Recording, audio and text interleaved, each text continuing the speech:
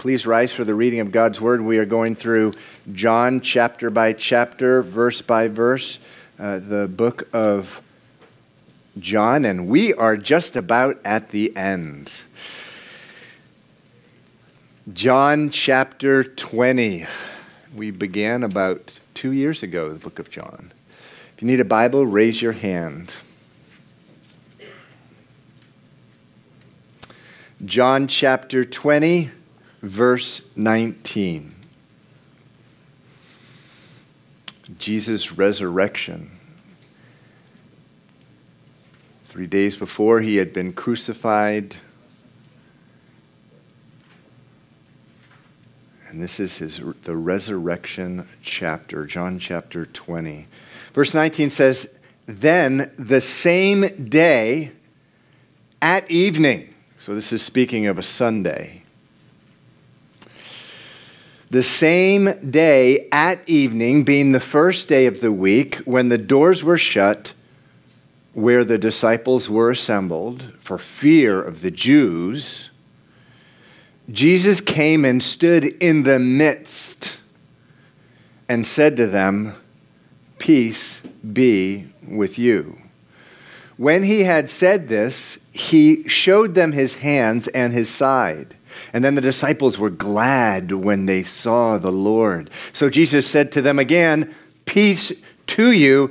As the Father has sent me, I also send you.'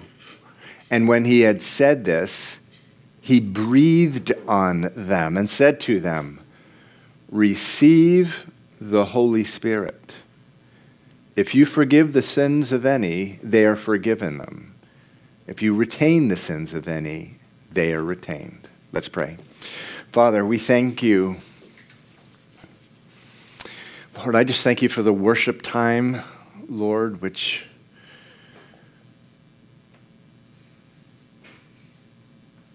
it's just such a blessing and a privilege to praise you, Lord. I think of that purpose chapter, Isaiah 43, in which you say, "Everyone who is called by my name I have created for my glory, so that they would praise me." The chapter goes on to say, we were created to praise you. We were born not really knowing how. Many of us come in here this morning, Lord, I speak to my own heart, with all kinds of hindrances, things stopping us from praising you.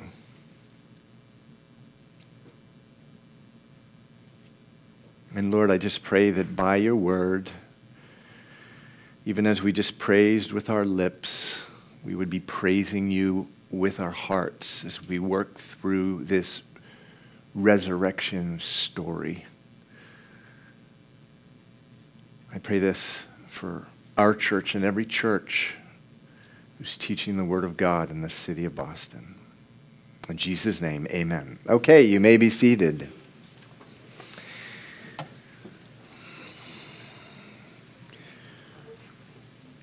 So last week we were in the first 18 verses of this chapter. Mary Magdalene, a woman out of whom Jesus had cast 7 demons. A woman who, because she understood how much she has been forgiven,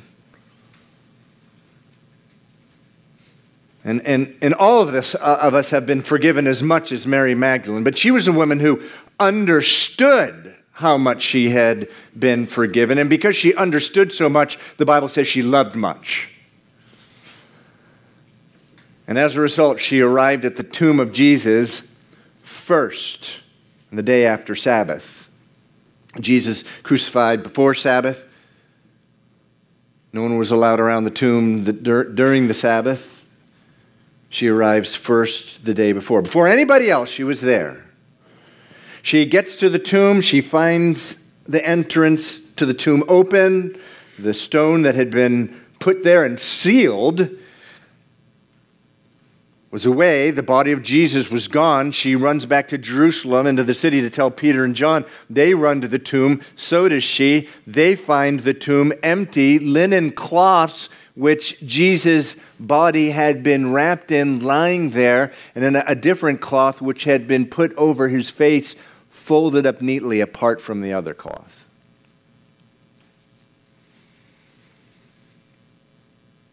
Peter and John return home. She stays. It's a wonderful picture of someone who understands how much Jesus has forgiven them. Peter and John go back home. She stays.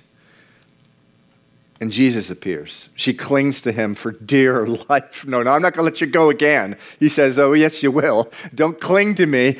Go to the disciples and tell them, I am going up to the Father. And in verse 18, she does that. I like the New International Version translation better. She goes in and says, I've seen the Lord. The book of Mark and Luke tell us they didn't believe her.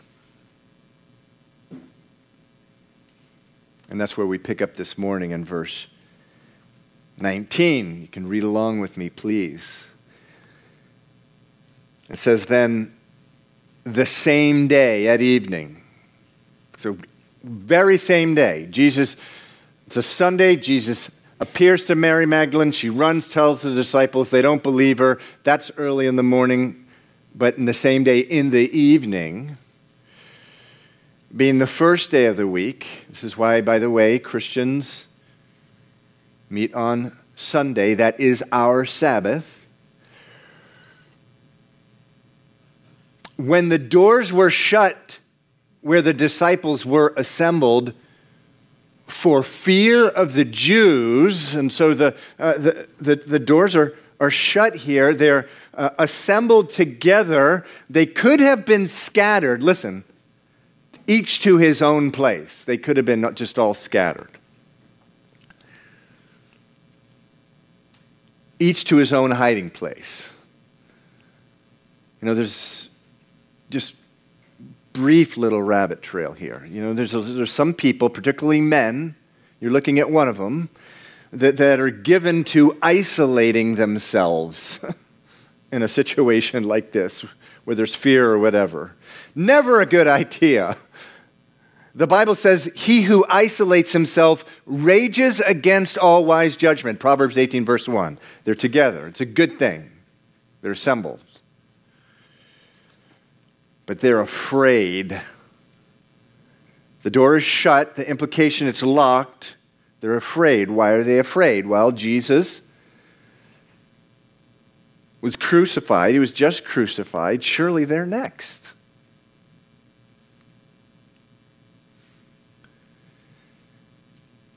They were just waiting. They were just waiting for that pounding on the door. Pounding this pulpit. Roman soldiers coming to get them and take them away to be executed. They were afraid. The door was closed.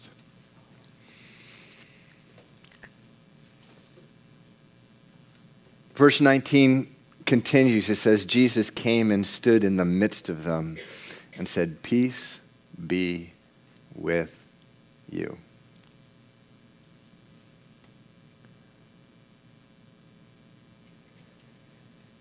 Now, if there's one thing I have discovered in life, it's this.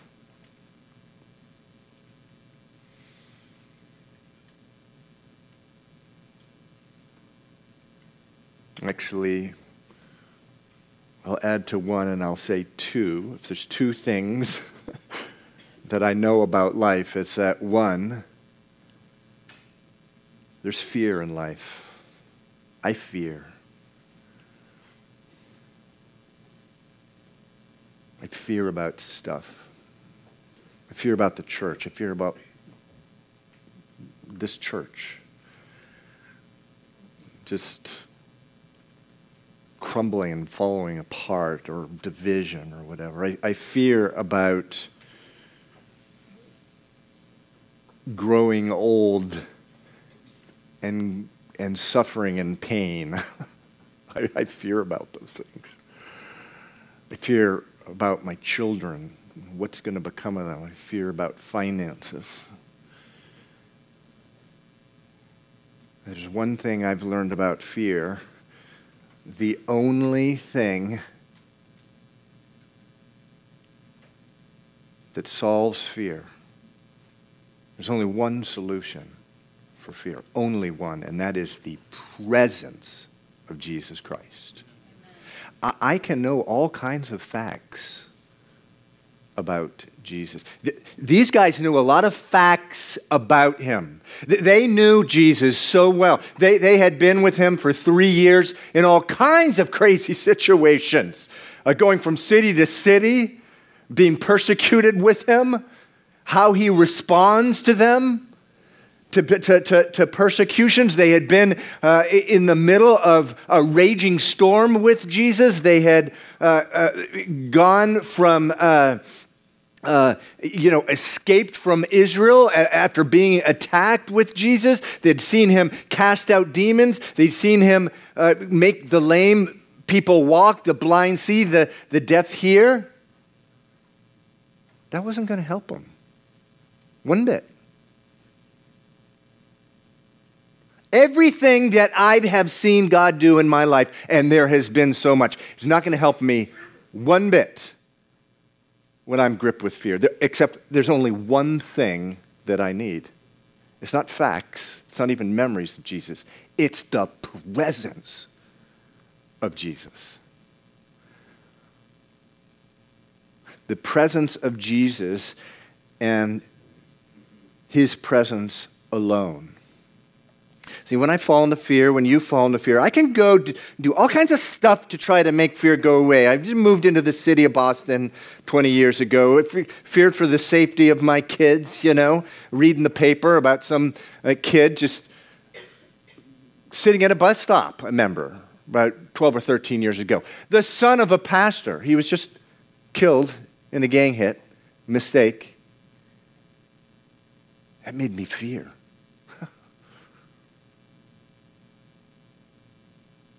And I can do stuff, and some of that stuff is reasonable. When I'm fearful for the safety of my children, I can drive them around everywhere instead of letting them walk. I can have them text me throughout the day, so I'm sure they're okay. I can remind them all the time, don't go here, don't go there, don't talk to this person, don't talk to that person. But the only thing, those things are just going to put the smallest little dent in my fear. What I need is the presence of the Lord. If there's anything I've discovered in life, it's that. The presence of the Lord. Sometimes I resist this. It's crazy, but I find there's only one thing I can do. I take my fear to Jesus, and I just say to him, Lord, nothing is going to take away this fear but you. Nothing. And every single time in my memory, he's come in. His presence has come in, and he has spoke these words to my heart, verse 19. Peace be with you. And the peace that passes understanding comes in. It's real, brothers and sisters. So verse 19, he comes in. Remember, they haven't seen him before this point. Mary Magdalene had seen him. She went and told him, I saw him. They said, we don't believe you. So they're in fear. And so he comes in and he says, peace be with you. And then again in verse 21, it says, so Jesus said to them again, peace be with you. Listen, brother, listen, sister. God's heart for you is that you have a heart of peace. Or put it conversely, it is never God's heart for you that you're in fear. Ever. God's heart for you that you be in a place of fear. His heart for you is to replace your fear with peace. The peace that passes understanding, Philippians 4:7. It surpasses understanding. In other words, a peace that makes no sense. That's God's will for your life. That you have a peace that makes no sense if you evaluate the circumstances of your life. In other words, someone looks at your life and says, that makes no sense that that woman, that man has peace. That's God's will for your life.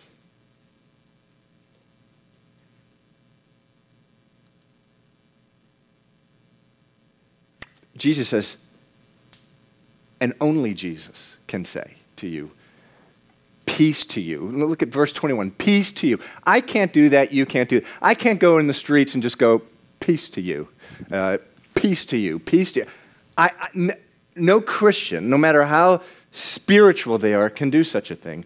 Only Jesus can do such a thing. But Jesus can, and it is a peace that surpasses understanding. It's a peace that in the natural doesn't make any sense. Remember, these guys were in fact in great danger.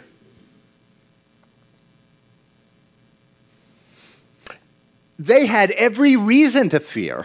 In fact, one of these guys was not too long from this time was going to be killed. In the book of Acts, we read that. James, one of the men in this room, who's fearing, who when Jesus came and he says, peace be with you. Verse 20 says, when Jesus said this, he showed them his hands and his side, and the disciples were glad. In other words, the fear departed and the peace came in. One of those people was the Apostle James. He was going to be killed. Why? Why was the Apostle James killed? Just shout it out. Someone shout it out. Why was the Apostle James killed? Anyone? He was a follower of Jesus. But he was given, so my point is this, you will be in circumstances in your life where you have every reason to fear, but that doesn't make it right. You have to seek out the peace and joy of the Lord. And he'll come. He's faithful to come. It's a promise.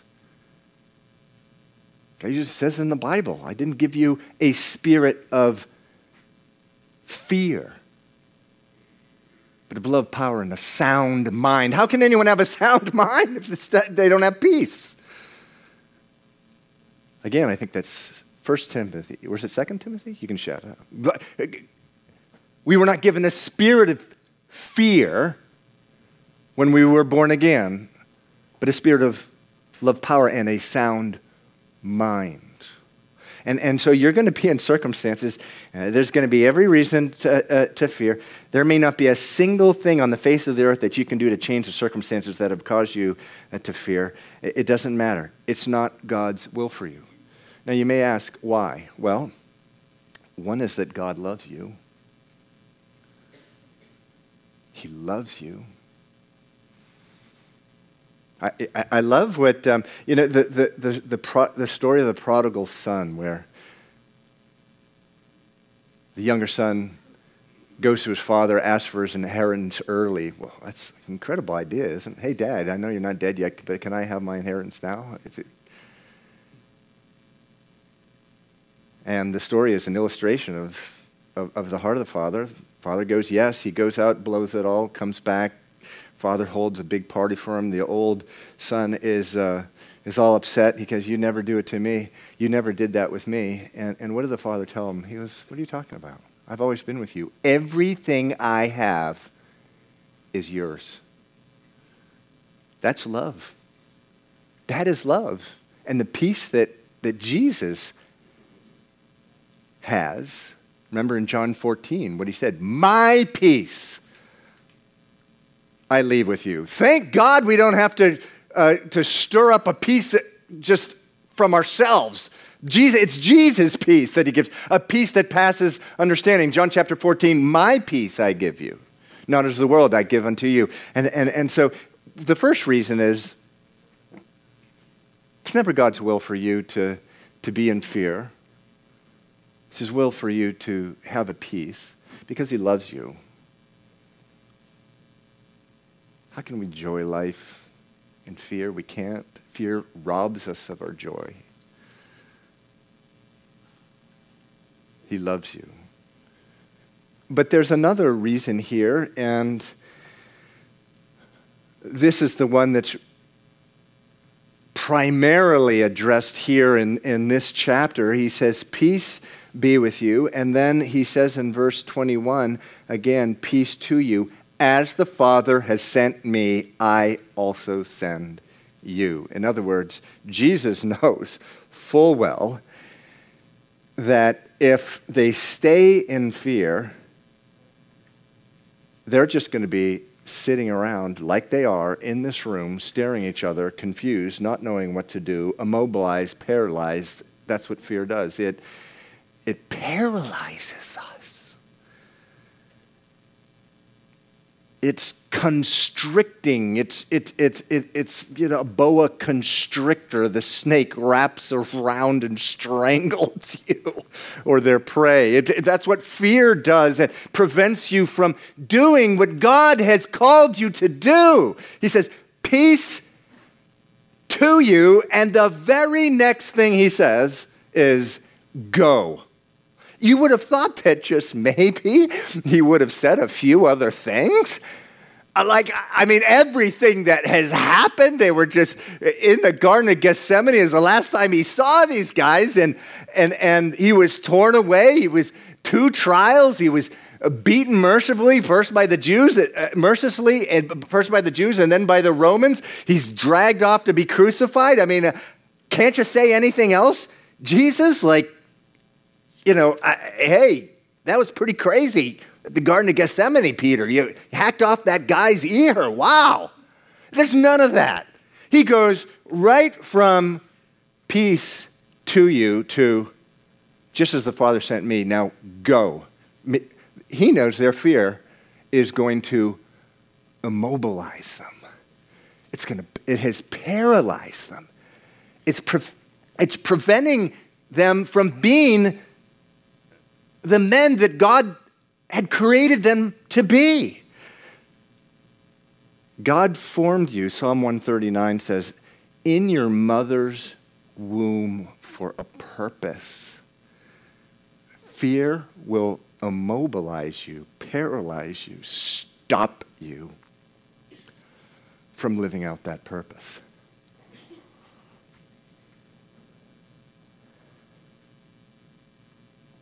So, again, verse 21, Jesus said to them again, peace to you. As the Father has sent me, I also send you. If I could just hit the pause button here, let's just hit pause for a second. I don't want us to miss this either. This really is God's priority for you, that as the Father has sent me, I also send you. You, every one of you, is a member. If you have accepted the Lord Jesus as your Lord and King, you're a member of Jesus' body. We were in the book of Ephesians where it mentions body of Christ, body of Christ, body of Christ a number of times. Jesus is doing the same thing today in the year 2018, and he's doing it through hundreds of thousands of people, including you in this room. He's just doing he's doing the same thing that he did 2,000 years ago, except instead of one body, his body, 2,000 years ago, he's doing it in 100,000 bodies, millions of bodies actually, including the ones in this room, including you. And it's all about his glory. It's all about us, you making God look great to everyone you're around during the day. So we use the word glorify. That's what it means. Making God look great. That is what he formed you in your mother's womb for.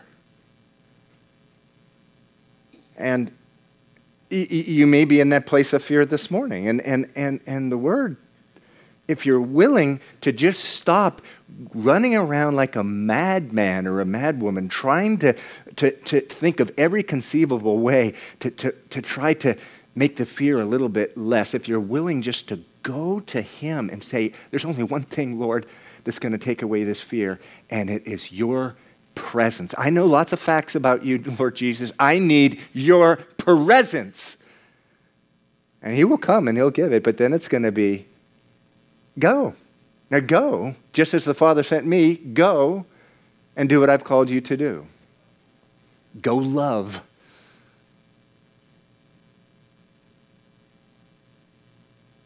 And love, of course, takes on whatever, 10,000 different forms. Although I do need to say this. Where Jesus said, as the Father has sent me, I also sent you. Anyone want to shout out what Jesus' first sermon was? Oh, I'll be so impressed. I'll give you a little sticker star and put it on your forehead if you yell it out. What is it? Jesus' first sermon. What was it?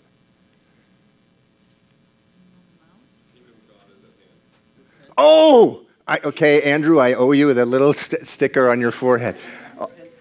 The kingdom of God is at hand. Repent, change your life, turn to God, and believe the gospel. Believe in me. Believe that the Messiah has come, and give your life to him. That's the very first sermon. That's Mark chapter 1, verse 15. Very first sermon that Jesus ever gave. Now, we're still on the pause button here. You know, we grew up in the United States of America. I don't know how it is in other countries. I was thinking this morning, I did live for quite a while in South America and Venezuela. I can say that it was the same thing there. But just growing up to being told that three things you don't talk about in polite company, what are they? Religion, politics.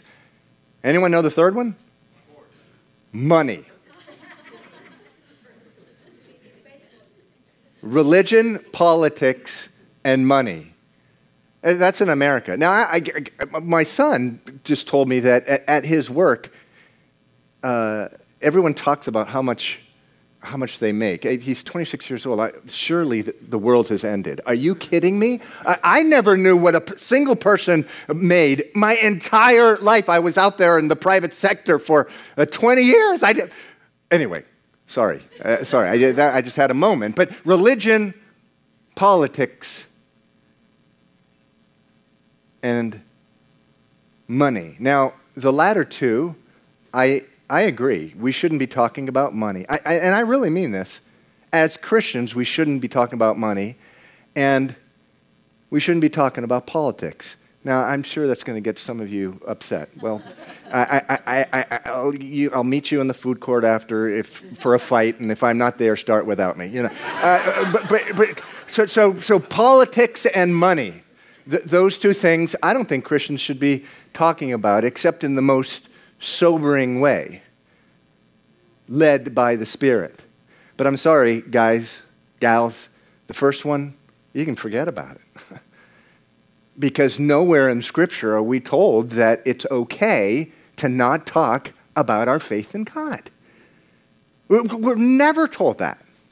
Now I get it. Look, I worked for many years for a private corporation where everyone around me, they're making so much money. They have no interest in God. You just don't talk about God in polite company. I get it.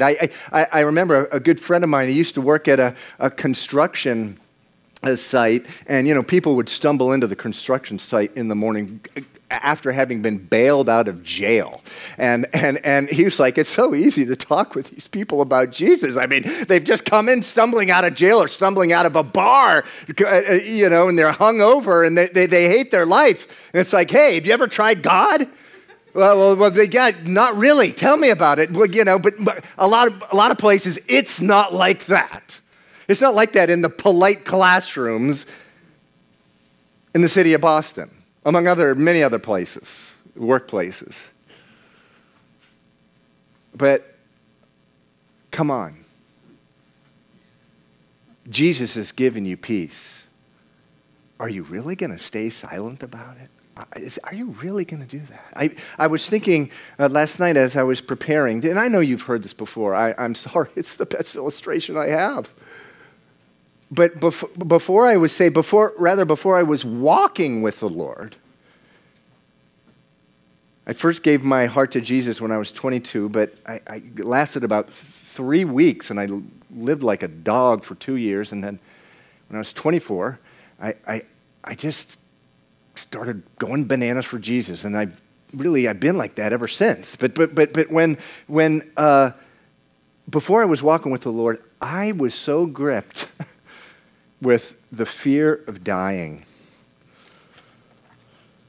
So gripped with the fear of dying. I'm just 20 years old, and 2 or 3 weeks would go by. I had everything in the world going for me in many ways, but I would be destabilized just thinking I was going to die. And years later, I found out this is an actual phobia, a pathology that psychologists talk about. Jesus took that away overnight. Am I really going to be quiet for the rest of my life about this peace that I got? Can I possibly do that and live with myself and live with a clean conscience? Now, I'm not, Hebrews chapter 2, verse 14 and 15, can't help it, I just have to read it. We children have flesh and blood. He too, Jesus, shared in our humanity so that by his death, he might break the power of him who holds the power of death, that is the devil, and free those who all their lives were held in slavery by the fear of death. That was me. Am I really not going to tell someone else about that ever? Now, I'm not talking about speaking to people against their will, cornering them, and when it's clear they're not interested, plowing forward about your faith. I'm not talking about that, but I can tell you, because I'm not the oldest guy in the world, I'm not the youngest guy either, but I've lived long enough to know there's plenty of opportunities that you have sitting in this room to share how you got this peace that you have, this joy or peace that surpasses understanding from time to time. How you have it. A lot of times it does involve building relationships. I in my 13 years at a private corporation, I shared my faith with almost every peer that I regularly worked with over my 13-year period. But it took time. Some of them I waited 4 or 5 years. But these opportunities, they come. How can we keep this? But it's also just happens to be a command. Peace to you. As the Father has sent me, I also sent you. By the way, in the book of Luke, this isn't just the 10 apostles. Thomas isn't here. More on that next week. But these are not just the 10 apostles. There's other disciples just hanging out. There's men and women just hanging out in this room. And he's saying to all of them, as the Father has sent me, I also sent you. God doesn't want you living in fear. Number one, he loves you. Number two, there was a purpose that he spun you together in your mother's womb, and the purpose is not about you. It's about him. It's about him. And it's about you making him look great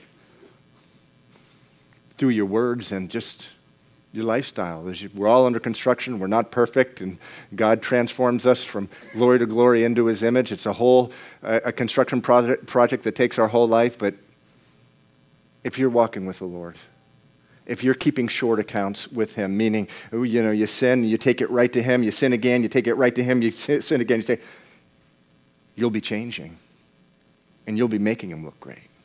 That's why he created you. Let's move on.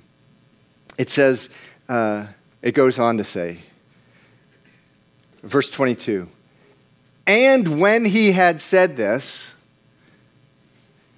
he breathed on them and said to them, receive the Holy Spirit. So we can't do anything for God without the power of God. And by the way, this is unique to Christianity. This is unique to our faith. So often, what is religion? Religion, that thing that Jesus hated, that thing that Jesus spoke against and warned against and rebuked his entire ministry. The thing about religion is what did he say about the Pharisees? He says, he He said in Matthew 23, he said, listen to them, for they speak the law of Moses, but don't do what they do, because they put a burden on they put all kinds of burdens on people's shoulders, but they don't lift one finger to try to help them. Religion is first doing the stuff and then trying to get the peace as a result of doing it. Running around doing, and in hopes that, wow, if I do these different things for God, whatever they are, good works, Hail Marys, rosary beads, chanting rituals, praying at certain times, whatever, if I do all this stuff, then the peace will come. No, it's the other way around. First the peace. We can't go, we can't be sent, we can't be effective for him unless we have the peace first. And then we're sent. But the only way we're going to be able to do what God calls us to do is if we have the Holy Spirit. The Bible says that every man or woman who comes to the place in their life where they respond to that first sermon of Jesus. What was that first sermon? He says, the kingdom has come, I'm here, repent, stop this life that you're living, and turn to me. Every person that does that, at that moment, the Bible says, receives the Holy Spirit. Now, at this point, when Jesus first gave that sermon, he hadn't been resurrected yet. And so the Holy Spirit hadn't been given yet. But now here, the very first time that the Holy Spirit's not only upon these men and women, I believe there's women in the room, but the Holy Spirit went inside of them. So you need the Holy Spirit in order to do what Jesus has called you to do. To go out and make them look great, you need the Holy Spirit. Next verse.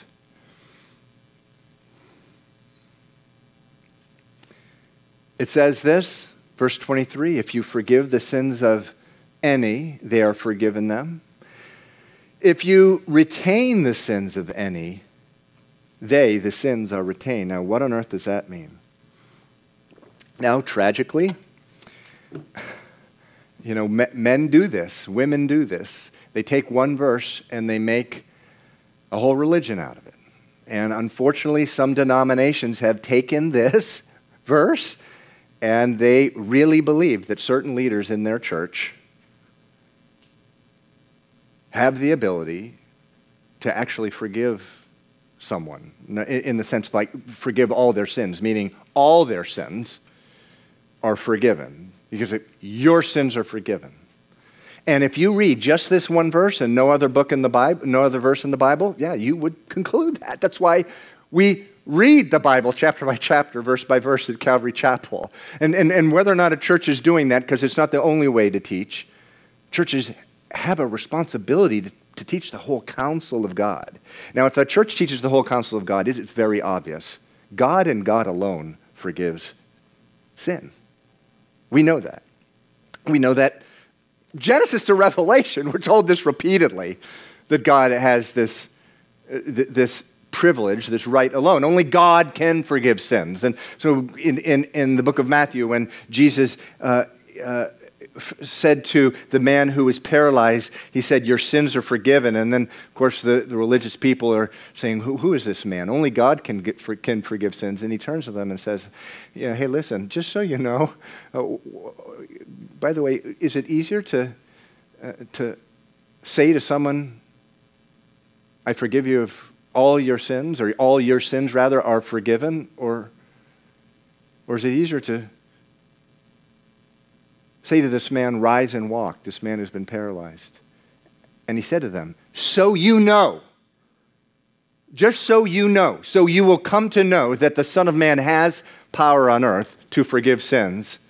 And then he turned to the man and he said, rise and walk. And the man got up and he went away. Only Jesus can forgive someone of all their sins, has that power. What this means here is, what did he just do? He said, he sent them. As the Father has sent me, I also sent you. And what are they going? They are being sent to declare the good news. The kingdom of God is at hand. Stop living your life as if there's no God. Just look around at the world. There's a God and you are accountable to him. He loves you. He sent his son to die for you. The wrath of God hangs over you. And unless you accept the Son of God into your life, that wrath of God is going to be on you. But it never has to be that way, because God sent his wrath for your sin on his Son on the cross. Now accept him as your Lord and Savior. Repent and turn to Jesus. And so it's a message of forgiveness. So literally, just in the last couple weeks, someone here gave their life to Jesus Christ after a service. The Bible says you and I, as long as we have shared the gospel to them, as long as we have shared with them, if you confess with your mouth that Jesus is your King and believe in your heart that God raised him from the dead, you're saved. If they confess with their mouth that Jesus is their Lord and believe in their heart that God raised him from the dead, you and I have the authority that given to you in this verse 23. If you forgive the sins of any, they are forgiven them. If you retain the sins of any, they are retained, to tell them all your sins are forgiven. That's heavy, isn't it? It's what the Bible teaches. If you share the gospel and you tell them the gospel and they accept it, you have the authority to say your sins are forgiven. You know what happens a lot is people stumble in here after backsliding. I've never met someone who has honestly given Jesus, their life to Jesus as their Lord, as their Savior, walked a couple years with God, and then just spent 2 or 3 years just living like a dog. I've never met one of them who came back and said, oh yeah, no, I'm going to heaven, because they're under such condemnation. And many times I have to draw upon the authority given to me and to you in this verse 23. And I say to them, okay, did you ever accept Jesus into your life as your King, as your Lord? Yeah, I did. Well, when you did that, were you really giving over everything? Yes, I did. Well, then your sins are forgiven. And you are going to heaven. And the Bible teaches that. It's the message of grace. This is a communion service. And this morning, I'm going to ask the worship team to come up. But on that note, I'm just going to wrap things up. You cannot receive the peace of God unless you first receive the grace of God.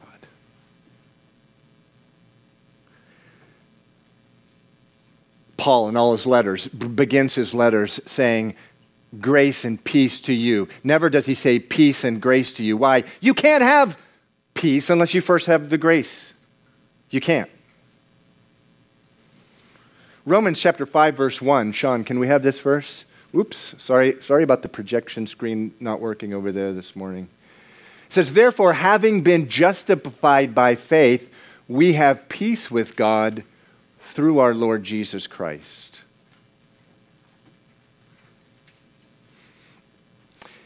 Having been justified by faith, we have peace with God through our Lord Jesus Christ.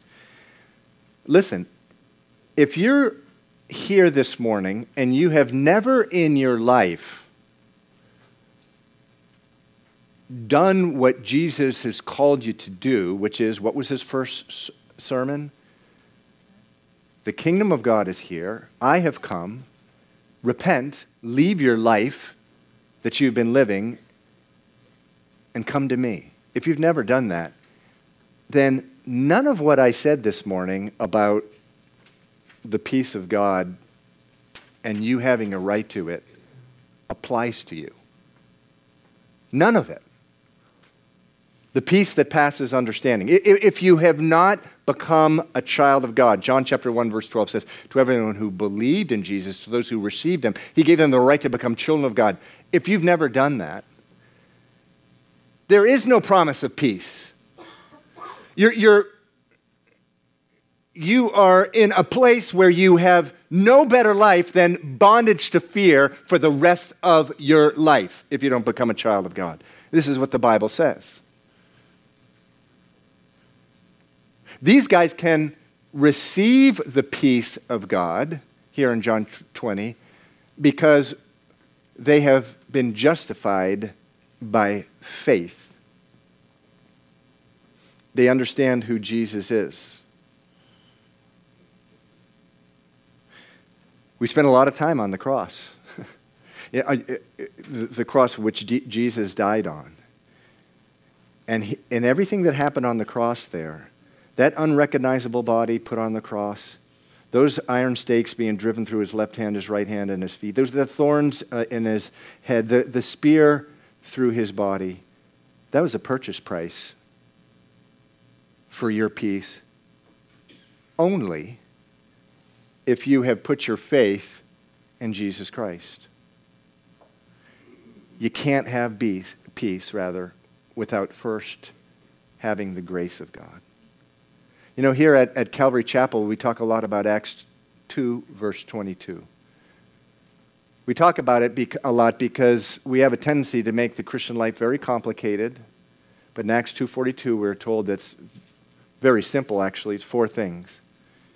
The word, fellowship, communion, and the word, fellowship, prayer, and the last one's communion.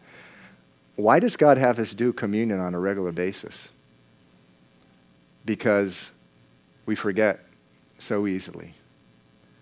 We forget so easily. Think about the person who gave their life to Jesus, went and lived like a dog for 2 years, and then has come back. They've forgotten completely about the grace of God. They think that heaven is somewhere you go to if you live a life that's good enough. The Bible says that no one's good enough. They first have to remember the grace of God. Communion is all about remembering the blood.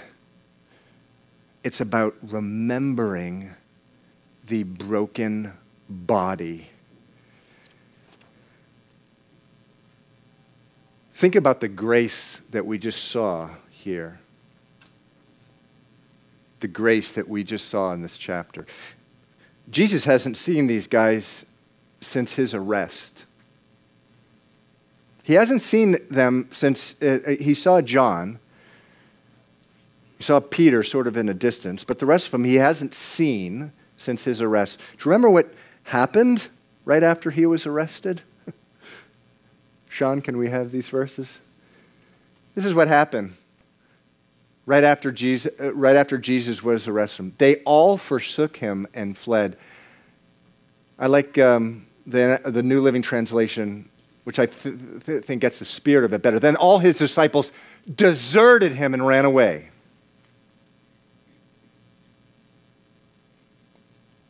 And the next thing you know, he's coming into a room 3 days later. He's not saying, shame be upon you. He's saying, peace be upon you. He doesn't want them wallowing in their shame 1 second. He doesn't want you either wallowing in your shame for 1 second. They can receive the peace of God. Why? Because they understood it's all about grace. Listen, if it depended on us never forsaking Jesus to maintain a relationship with him, all of us would be hopelessly lost. But we can forsake him in the worst kind of way, and they did it after swearing they never would, but they forsook him anyway. But he comes right back in immediately and just says, peace be with you. His blood purchased that. So, as the worship team begins now, I would just like you to, at your leisure, go back and get a cup and a piece of bread and come back to your seats. I'm going to ask the people who have been asked to pray to come up and look, if there's a place in your life where you're not able to shake fear because of it, you may be in that place. If there's anything else that you feel like you need to present to God before taking that cup, which represents his blood, and taking the bread, come on up. Let's pray about it before we have communion. So we're going to worship. We're going to pray, and then we're going to have communion together.